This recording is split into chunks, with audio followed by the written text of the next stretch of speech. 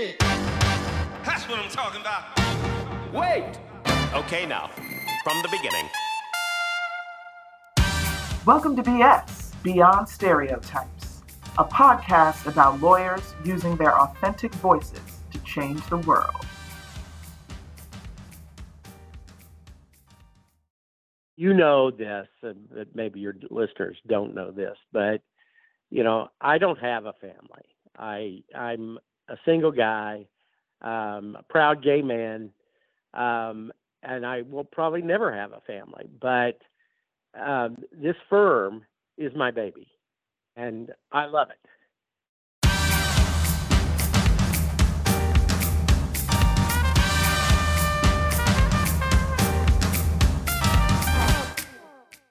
Welcome to BS, Beyond Stereotypes. I'm your host, Merle Vaughn. Here to BS with me today is my friend, Bob Major, whose story I find fascinating and who will no doubt inspire all of you to embrace your authenticity. Hi, Bob. How you doing? Hey, Merle. How are you? I'm doing great. I'm good. I am so excited to have you on the podcast. I just want to say that let everybody know that you are celebrating the 40th year anniversary of Major Lindsay in Africa, and it's just awesome. It's exciting, and I'm so happy to have you here. It'll be 41 next month. Oh, wow. That is amazing. I mean, you know, they say if you can make it through the first, what do they say, 7 years? No, that's a marriage. If you can make it through the first, 7 years of a business, then you'll probably be okay. But 41, wow, that's impressive. So let me just tell folks a little bit. I think your reputation precedes you, but let me just give folks a little bit of background information on you. Robert Bob Major graduated from Stanford University, I think, with a degree in political science, and then went on to the University of Texas School of Law. After graduating from the University of Texas, you were an associate at Wilmer for about 5.5 years or so. And then what we really want to talk about is you started MLA, but did I leave anything out, Bob? Yeah, I went in from Wilmer. I came back to California, and I went in-house with a company called Saga Corporation in Menlo Park, California. And I was their securities counsel, and I did that for a year and decided that the Securities and Exchange Act of 1934 and we just had to part company. A little too boring for you, Bob? A little too boring. And as it turned out, I read an article in the American Lawyer about headhunters, legal recruiters, and a term I use interchangeably with headhunters, by the way. Yes. And I went home that night and to my little apartment in San Francisco, and I thought, you know, that job sounds really interesting. And the more I thought about it, the more I was excited about it, and grabbed a legal pad and a pen and wrote out a business plan. And 5 days later, I walked into my boss's office and resigned. Wow. And so that was in, I think, 1982, correct? Correct. Yes. That's right. And for anybody who doesn't know, I just assume that everybody who listens to this podcast knows, but Major Lindsay in Africa is the world's largest and most experienced legal search firm. As far as I'm concerned, it's the best, but I could be just a little biased. And Bob is the founding member of MLA. So Bob, we'll talk more about that, but I always like to start the podcast by asking our guests a little bit about their history, their personal history, kind of like who influenced you most growing up? Where did you grow up? How did you end up in California? Just those kind of things. Who made major impacts on you in your life? And because we usually find that there's some adult who does that. Yeah. It's interesting because I always use that same question when I'm interviewing candidates. I call it the log cabin question. Did you grow up in a log cabin? But I did not. I grew up in Dallas, Texas, and my parents divorced, and my father moved to California, to San Francisco, where he met my stepmother. And then I grew up with my mother and in Dallas, and then ultimately when she remarried, my stepfather was transferred to Oklahoma City, and that was probably when I was in the fourth grade. So I graduated from high school in Oklahoma City. So I had my feet sort of one foot planted in Texas and the other foot planted in Oklahoma. I went to college at Stanford, which really was a transformative experience in my life. I mean, a kid from Oklahoma going to Palo Alto was a real eye-opener. And I must say, when you talk about, the sort of the tipping point of one's life, I really have to pinpoint the Stanford experience as what really influenced me the most in terms of my thinking, my outlook on life, my willingness to take chances, my natural competitiveness. So it was terrific in every respect. I don't know if you know, we have Oklahoma in common. I did. Yes, I was born in Tulsa, Oklahoma. My entire extended family is still in Oklahoma, and I lived in Oklahoma. We lived in Oklahoma City until I was about 4, and we moved to Michigan, and then from Michigan to California. So anyway, that's just one more thing. Another point of intersection. Yes. So absolutely. Anyway, having grown up in Oklahoma and Texas, and then having gone to college in the West Coast, the East Coast was a big mystery to me. And I decided after law school that I wanted to try it out. So my original plan was to go to the East Coast for 3 years and then return to California, where I was going to practice law and live happily ever after. Mm-hmm. I was a summer associate at Morgan Lewis, and then decided to go to Wilmer instead for a number of reasons, which aren't really relevant, but had a great time at Wilmer and was one of the luckiest. I was probably the dumbest associate they had, but I was the luckiest one. And it proves the point somewhere that it's sometimes better to be lucky than smart, because I was able to get absolutely amazing projects, starting with drafting the Constitution of the Northern Mariana Islands as my first project as an associate. And my biggest case or biggest matter was an internal investigation that we conducted on behalf of Playboy Enterprises, where I was assigned Hugh Hefner. And that was an 18-month investigation that was, had just chock full of stories about that. But I will leave that to another time. After oh my God, Playboy, that's amazing. Yeah, it really was. I mean, it was storybook law. Along the way, I did Federal Communications Commission work, some antitrust work for IBM, and so just really, met with just stupendously impressive lawyers, worked under them, learned a cruel reality that I thought I was a really good writer. But when I got to Wilmer, I realized that I was, quite mediocre, in fact. And So I set about to try to improve my writing skills, which really that I have to give a nod to that firm in terms of teaching me some really valuable lessons about wordsmanship.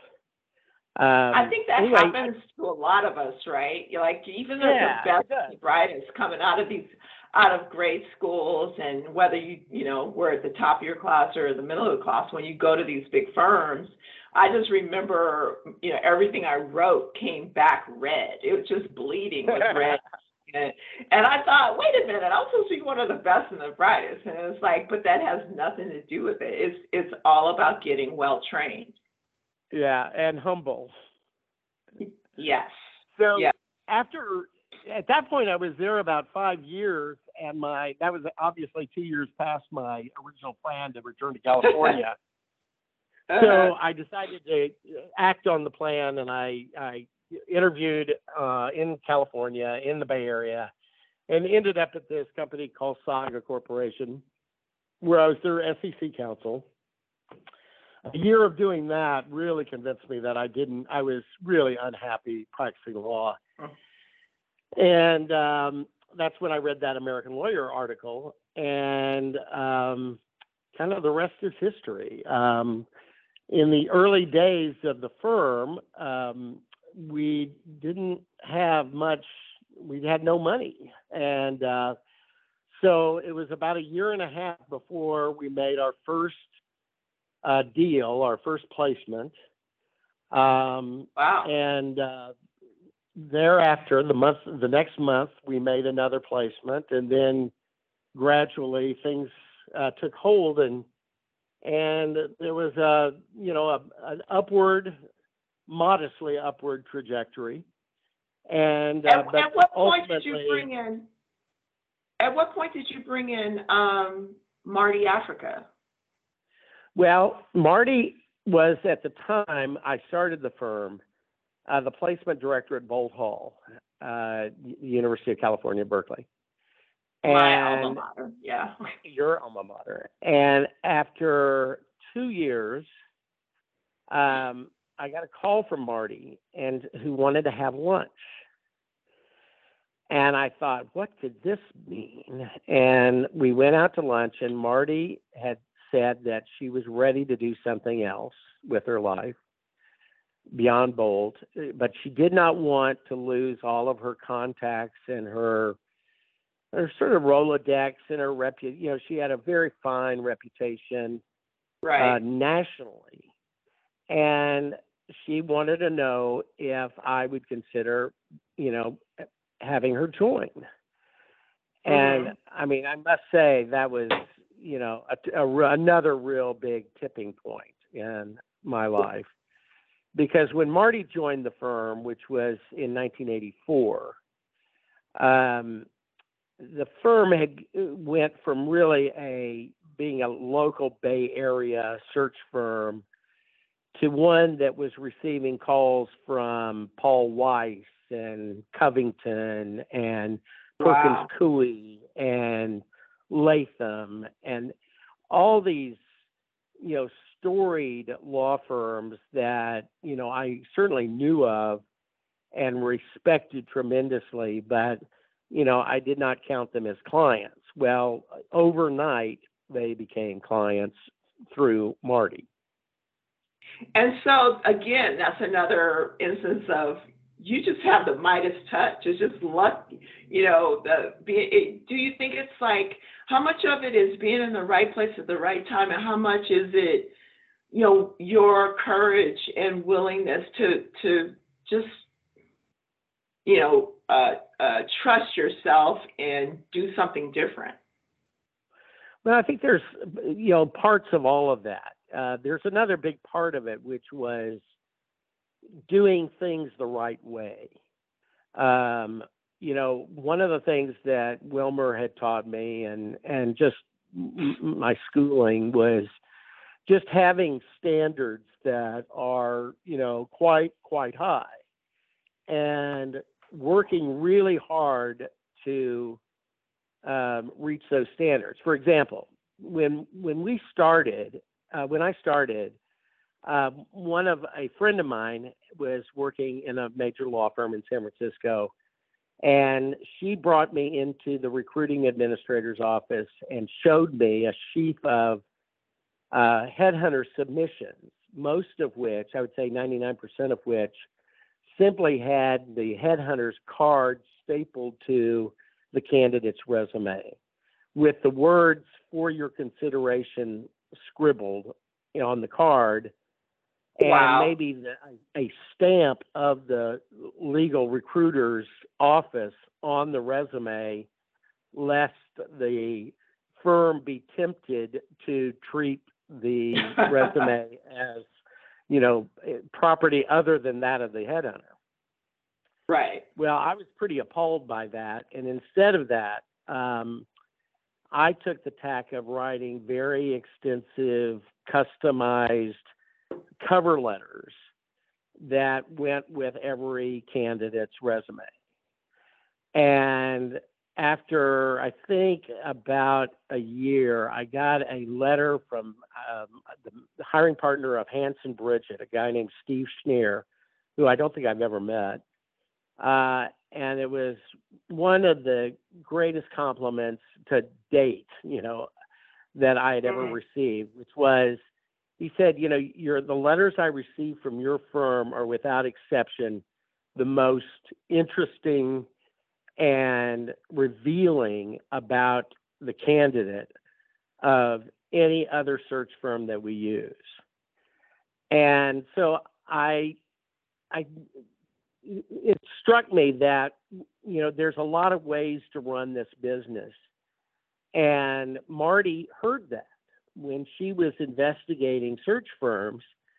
Our name kept on coming up as really sort of a cut above everybody else. And that's actually what led her to telephoning me.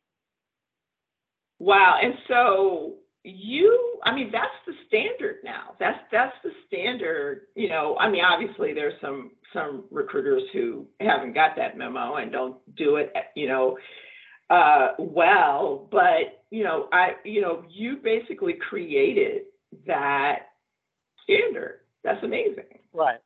I think, and one of the things that in those days, Merle, since there were no barriers to entry to our profession, there was quite a range of headhunters that were in the profession of legal recruiting, ranging from some very, very good ones to some very bad ones.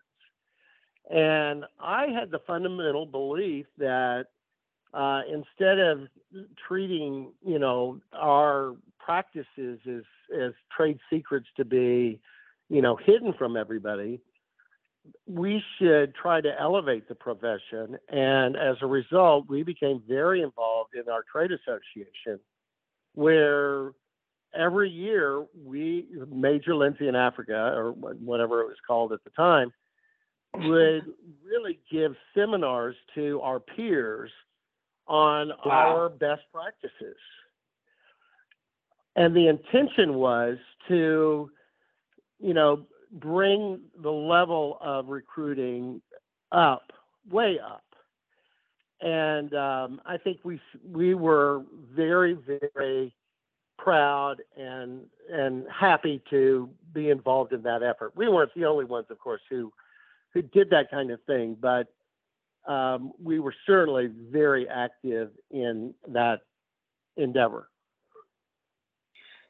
So I have to tell you, Bob, and I want everybody to know this, that I consider you like one of the nicest, most humble people I know that I've ever met. Well, thank you. And, and that comes through, all you got to do is Google you, and there's like not that much that comes up. You look at your LinkedIn profile, and it just says partner, Major Lindsay in Africa. It's so refreshing to meet somebody with your type of accomplishments, who's so humble and so genuine. And And the other thing I wanted to say is what made me want to do this podcast is, we just came back from our annual meeting in Arizona, and we took this big group picture for the, commemorating the 40 years, and then you came back and you posted on LinkedIn, how struck you were by the fact that you started this thing 40 years ago with just you, and now there's hundreds of people, and it was so real and so emotional. It brought tears to my eyes, and I was like, I got to get him on here and let everybody experience the Bob Major that I know and love. So thank you for doing this. Well, those are really, really nice words, and I appreciate them. And I mean, you know this, and that maybe your listeners don't know this, but I don't have a family. I'm a single guy, a proud gay man, and I will probably never have a family. But this firm is my baby, right, and I love it.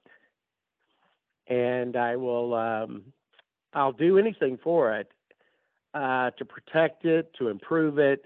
But one of the things I learned a long time ago is that you surround yourself by people smarter and better than you are. Yeah. And you have to reward them for it. Else they will become your competitors. And so one of the things that I think has been a very, very unique part of our firm, people say that we invented the legal recruiting business. That is absolutely untrue. There were lots of legal recruiters in New York and Washington and Los Angeles in 1982 when I started this firm. But the one thing that we did do is that we broadened it to be a national and then ultimately an international firm. The only way you can do that is to get really, really good people who see tremendous value in being with the firm as opposed to being on their own. And we created that secret sauce that, has allowed us to expand and continue to attract people like you, Merle, that, could be easily doing, this business or another business very successfully on their own. But if you create value and you create and make it fun, and you provide people with a living, and you care about them, and you make sure that they know that you care about them, there's a stickiness to our firm. It's a familial type of place that is actually, people within the industry recognize as something, quite unique. Well, and you know what, that kind of brings me to 2008 when MLA combined with Allegis Group. And how was that hard to see? How did that happen? And how's it going?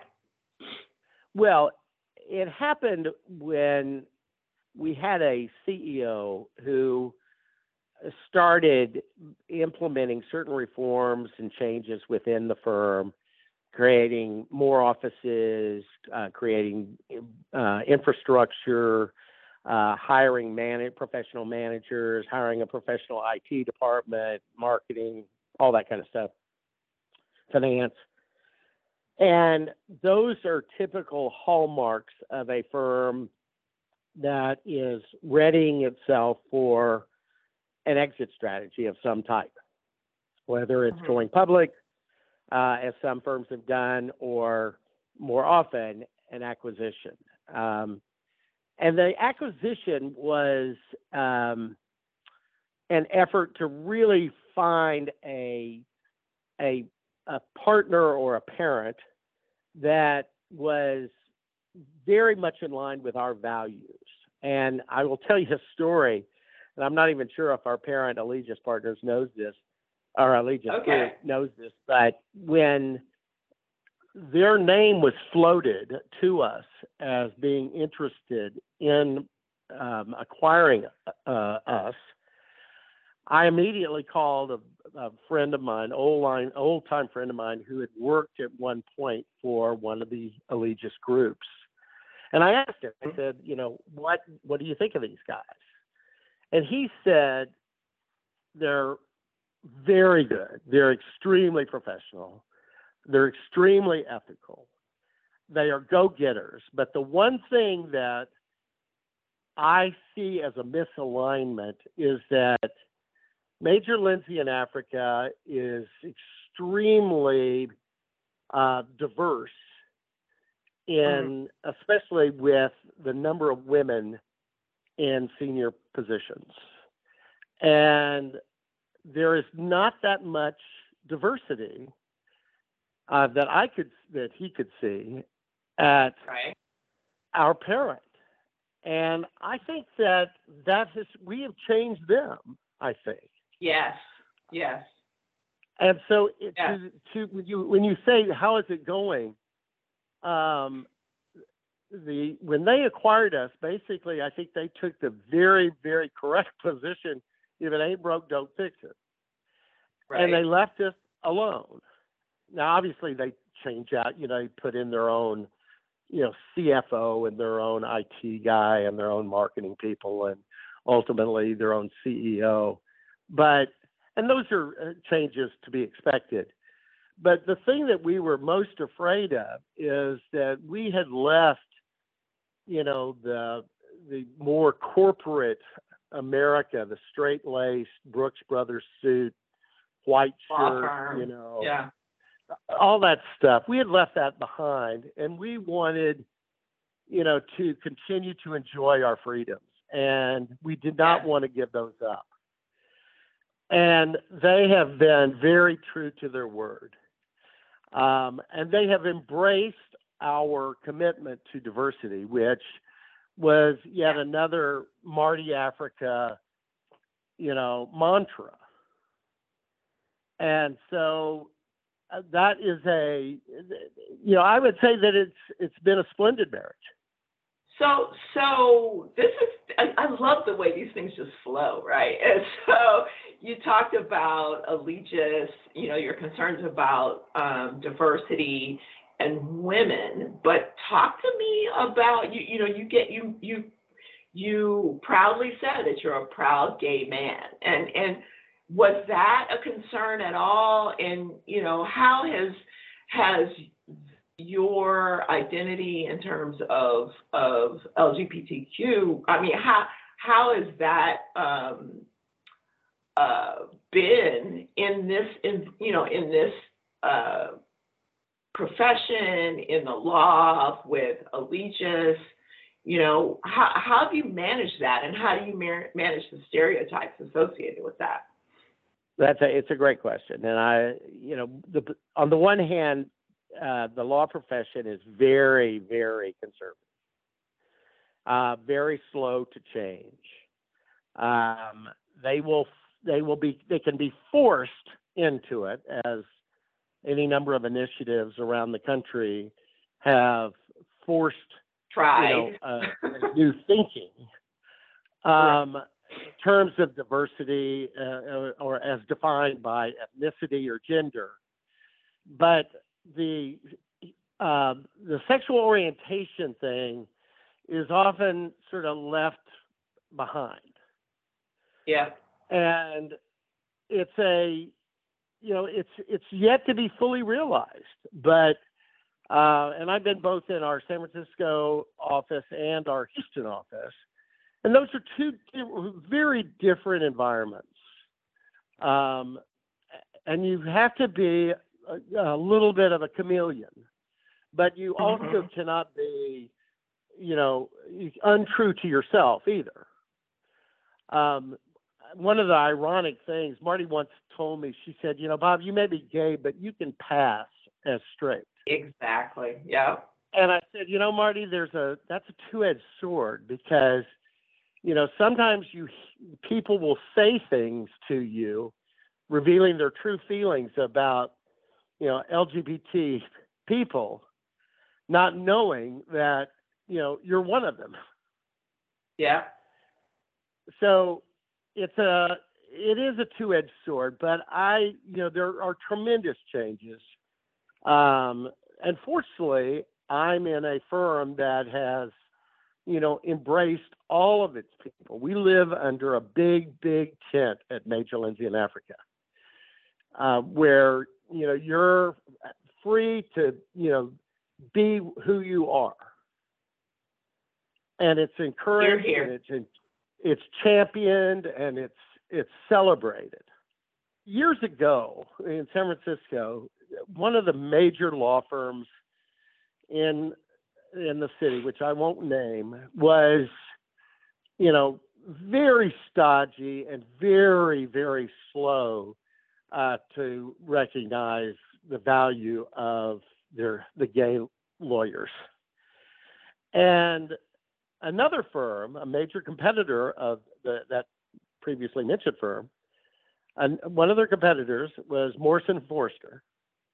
And Morrison stepped into the breach and said, we'll take that editor-in-chief of the Law Review, who happens to be a lesbian.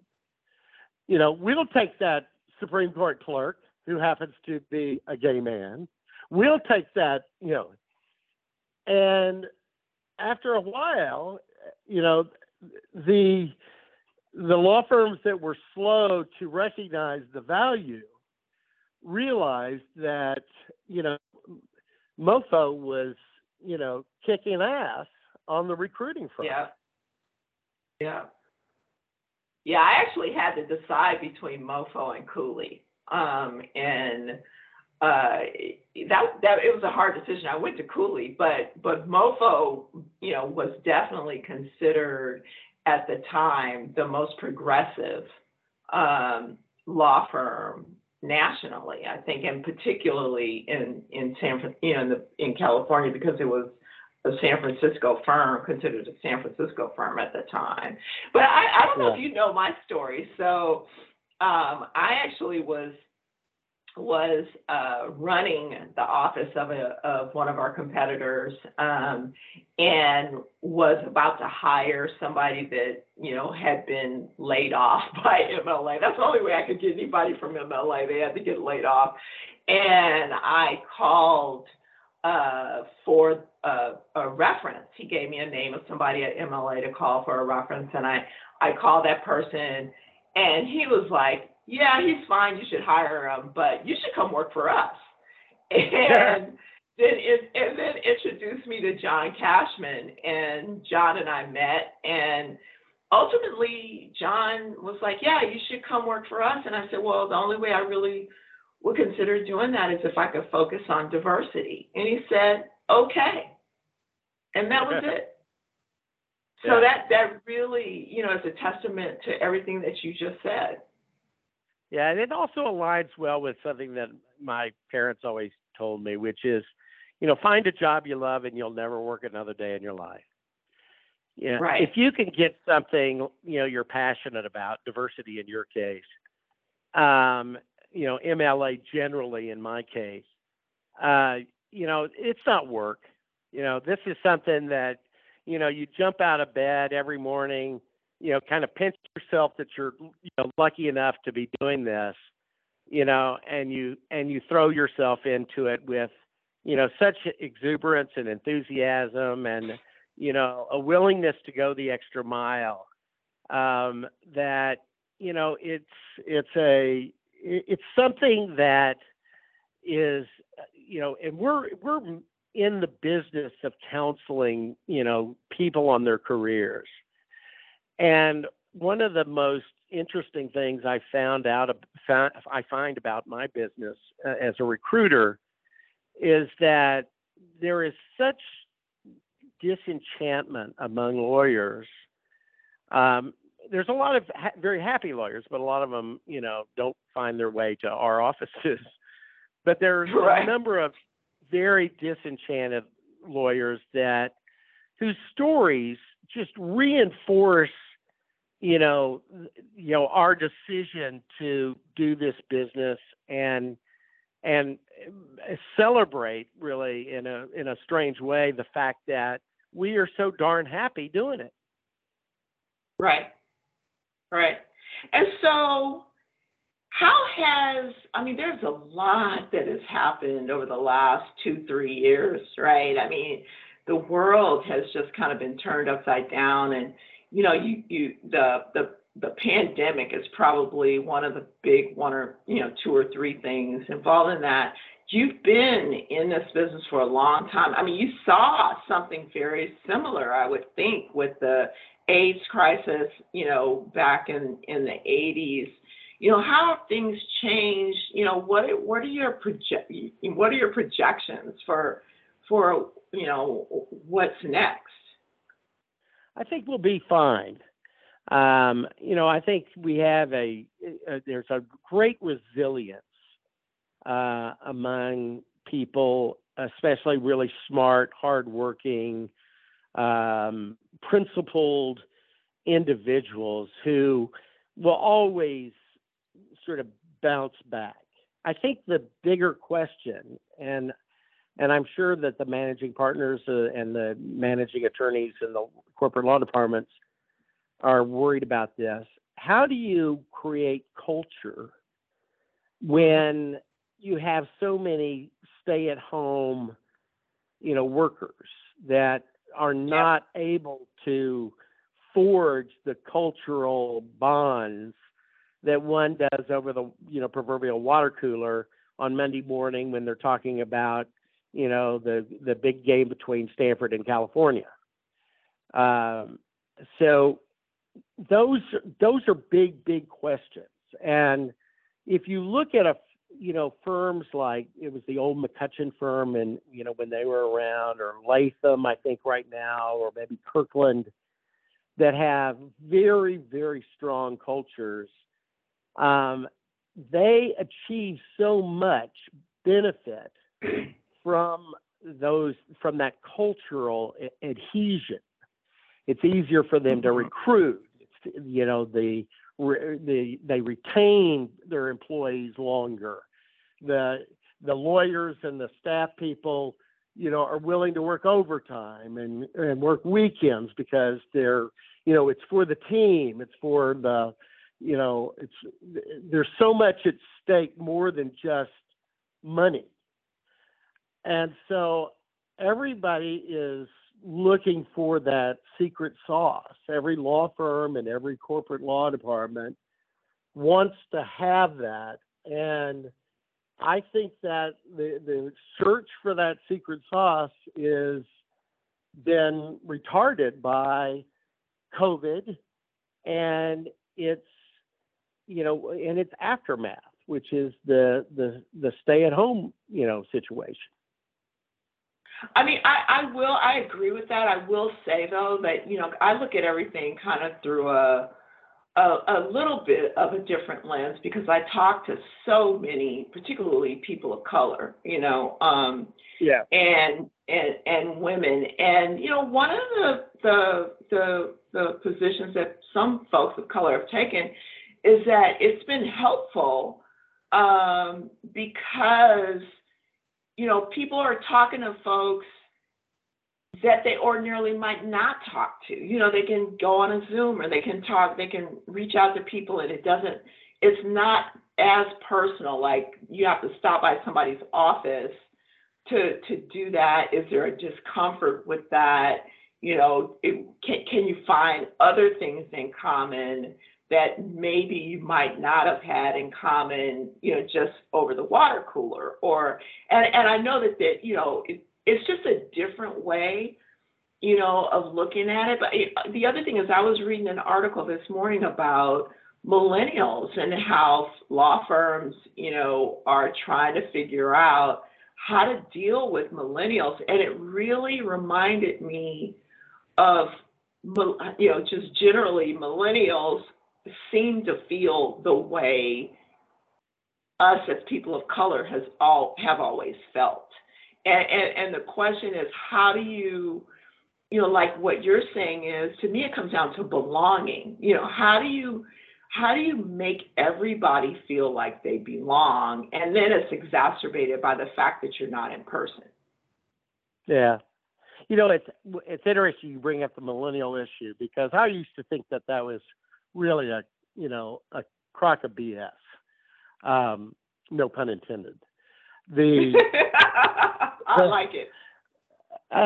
Because I really couldn't get my head around why millennials were any different from my generation or any other generation.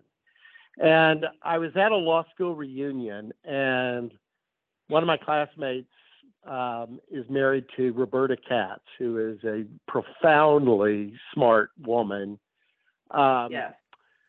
who had just written a book about millennials. And so we were having a beer, and I said, "Now, Roberta, come on, I'm not tape recording this, but isn't this really ridiculous that millennials are any different?" And she said, "No, Bob, it's absolutely the case." And she said, "I'll tell you how. I'll give you one example." She said, when you and I were in school, we would sit in a class, and the teacher would be up at the head of the class, standing, and would basically, give the lesson, and we would write it down, and then we would regurgitate it at a later time. She said the millennials grew up in an educational system where the teachers sat on the floor with their students around them, and rather than in a sort of didactic way of telling them the story or the lesson, basically invited discussion that led to sort of a group discovery of what the lesson was to be. And she said, though that one little thing, and she said there are many, there are dozens or hundreds of other things that also had a very formative influence on the millennial way of thinking. But she said that one little thing has made the millennials' approach to learning very different from the way you and I had it in those ancient times. And I was struck by that. I mean, I could see that example as being true. Right, and see what, and I think that's the perfect example, and that's why if you can make that leap from that, culturally and through it and experience wise, if you think about a person of color and having a different culture experience or a different learning experience, it's very similar, and things are changing. I think, everybody benefits from this change, but I do think it's painful. Yeah. I'll give you another example based on the ethnicity. Years ago, and this really relates to why lawyers belong in the C-suite to advise on business matters, because, lawyers are smart, they see things, we're taught and trained to see things from different angles, because, the way Wilmer always taught me, you anticipate, even if your opponent doesn't make a very good argument, you make the best argument for them, and then you dismantle it. Right. So, but I remember years ago, one of the wine companies decided that they would make a fortified wine with very, very high alcohol content. And they decided, some, marketing idiot decided that they would start marketing it in basically African American neighborhoods. And ultimately, it turned out to be a public relations disaster, as well as, could be anticipated. And the company spent millions and millions of dollars trying to undo their mistake. It had the happy result of, creating new, initiatives of outreach, to disadvantaged neighborhoods by, this particular company. And it served as a prime example of what not to do for many, many other companies. But, this is the way we can learn from each other, and we can avoid mistakes, to be able to, understand, gender issues. And I was on a panel years ago. It was a LGBTQ panel, and we had, 5 or 6 panelists there, lesbian, a couple of gay men, one law firm person, one in-house person. And there was also a trans person, male to female. And a question was raised. Somebody in the audience raised their hand and asked me. They said, "Bob, all of what you say, what the panelist says, it sounds all very lofty and nice, but in your honest opinion, is Brenda, the trans person, does she really have a legitimate shot at a great job with one of your clients?" Wow. And it was a horrible, tough moment. And I said, "No, she doesn't." And I said, and here is the real tragedy. Our clients ask us for smarts and communication skills and leadership and, sense of humor, affability. Brenda has all of those, but the clients also ask for bravery. And I point out to you that there is nobody, braver, in my experience, than Brenda sitting right here. Yet, she is not going to get that chance to show her stuff, in most employers. And that's a tragedy. That is a human tragedy. Now, this was, Merle, this, happened, 10 years ago. And I think in the last 2 years, dramatic changes have happened for trans people. Yes. And I'm not not at expense, though, but, there's been some really tragic things happening. I think there would be, I don't know if the result would still be the same as 10 years ago, but I would wager that there would be a very long discussion among serious-minded people within that employer about whether they should take this step. Yeah, and the fact I do that too. Longer discussion than previously, where it was just a quick judgment. No, she's not a fit here. That curious word, fit. That quote unquote fit word. But the fact that it's a longer discussion, a big win for trans rights, I think. That's an awesome observation, and thanks for sharing that. So let's talk about something, a little lighter, a little bit more fun.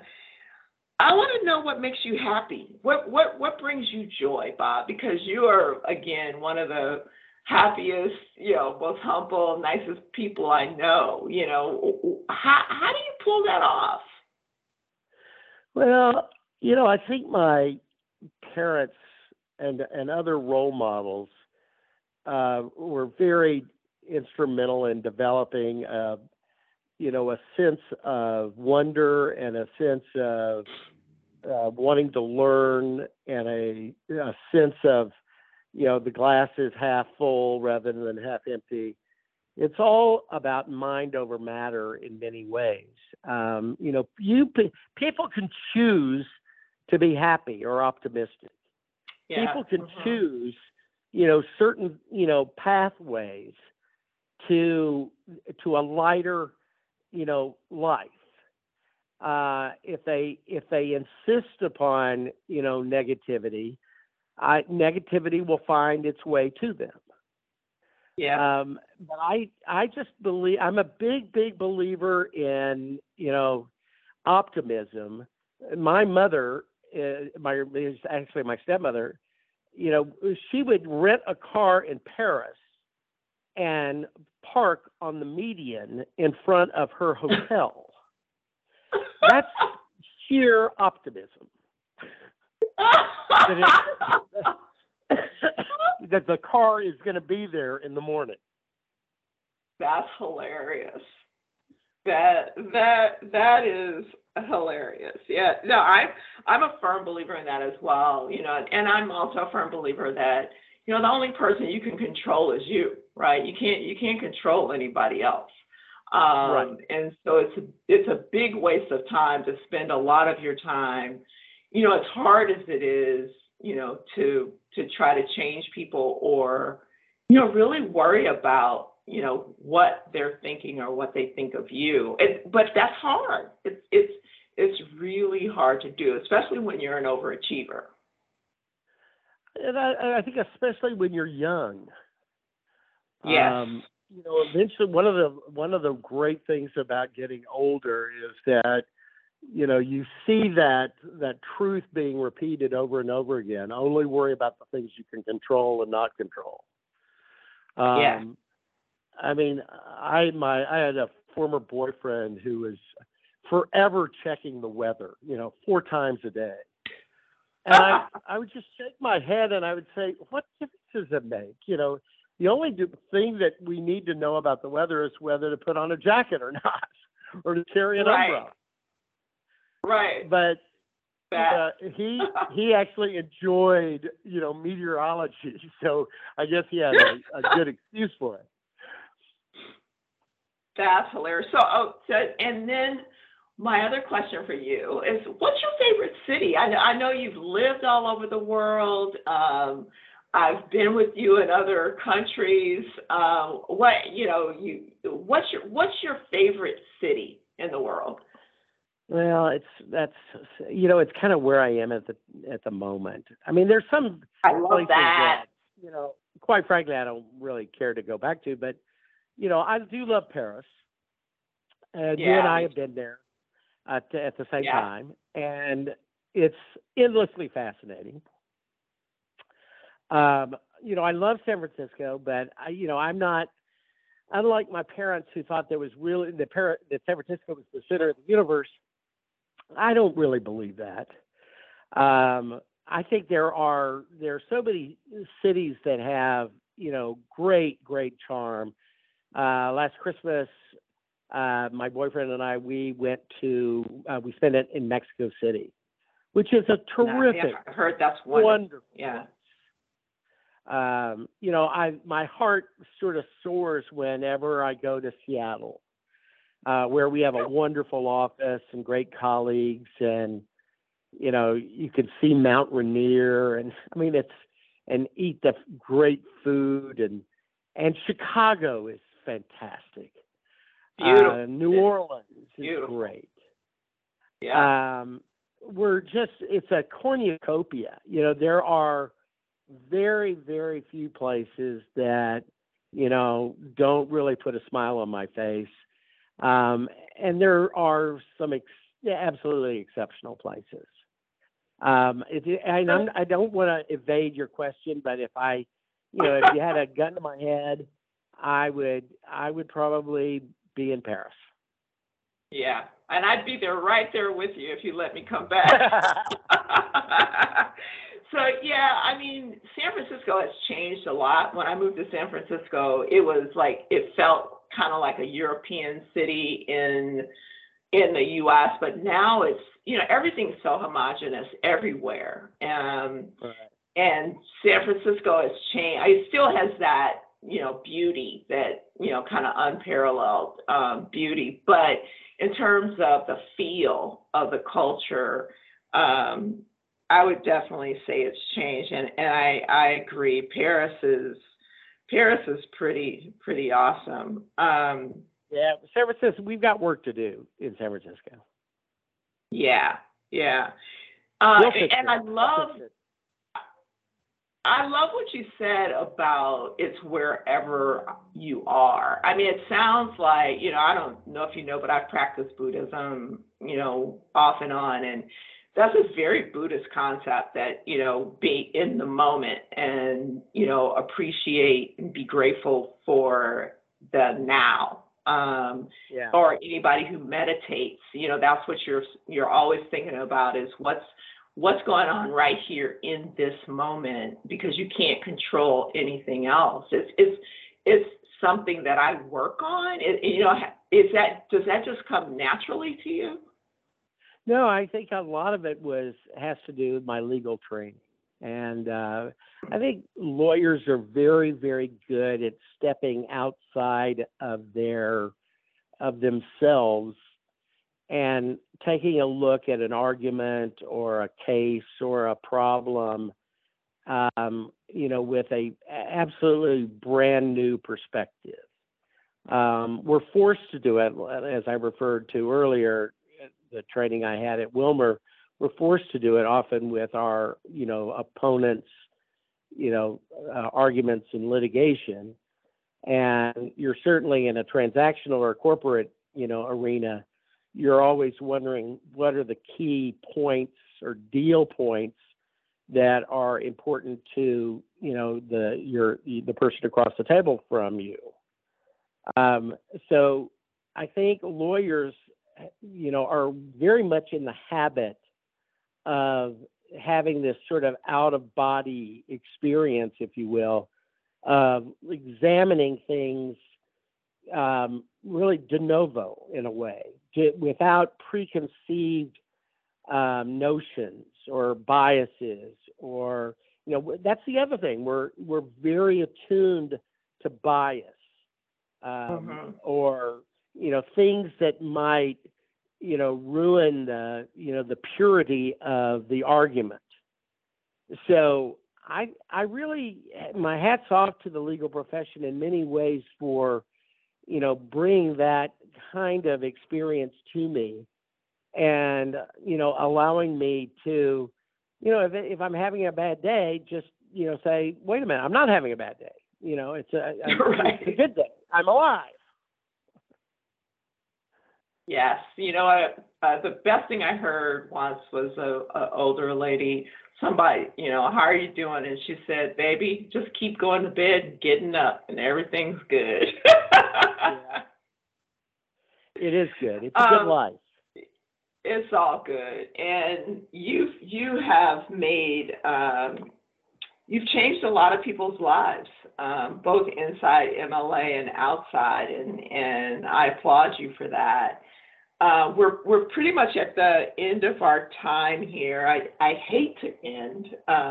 We might have to do this once every year, but the last question I have for I do. Hopefully it's Paris. I'll come over and we'll do this in person in Paris. But my last question for you is, because you've been able to do so much and make decisions that are different, and you've been able to stay authentically you, what words of encouragement or advice do you have for others about embracing their authentic self? Be brave. Courage, huh? Courage.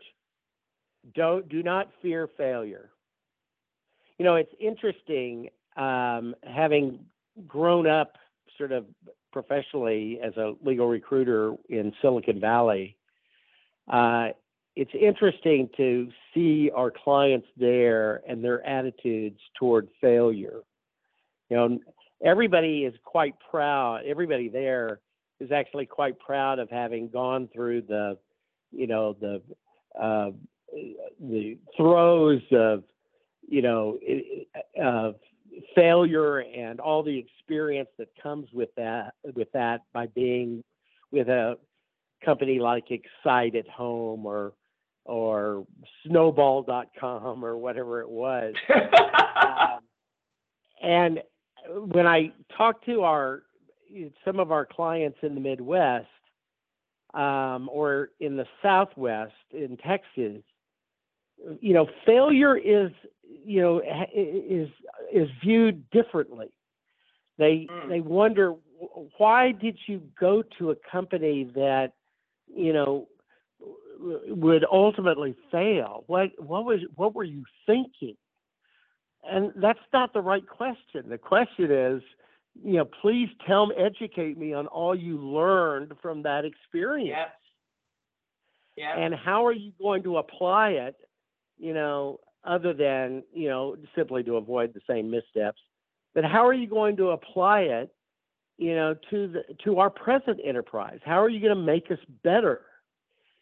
And the people who embrace failure, and maybe not embrace it too enthusiastically, but but people who embrace it in the sense that they can learn a lot from it, I think are going to step more lightly, and they are going to have a much better attitude toward their life, and I think they're going to take chances that are going to be a win. I mean, if I hadn't, believe me, when I left the legal profession, stopped being a lawyer, it was my parents were not happy, I can tell you that.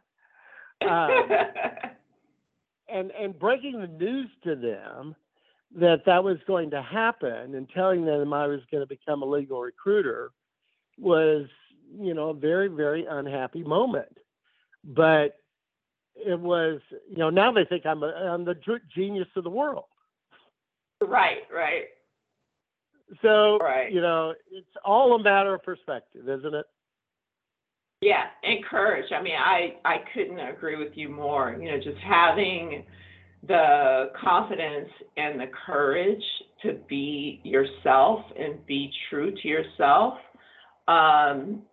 That and really, always be thinking about, at least I'll have no regrets.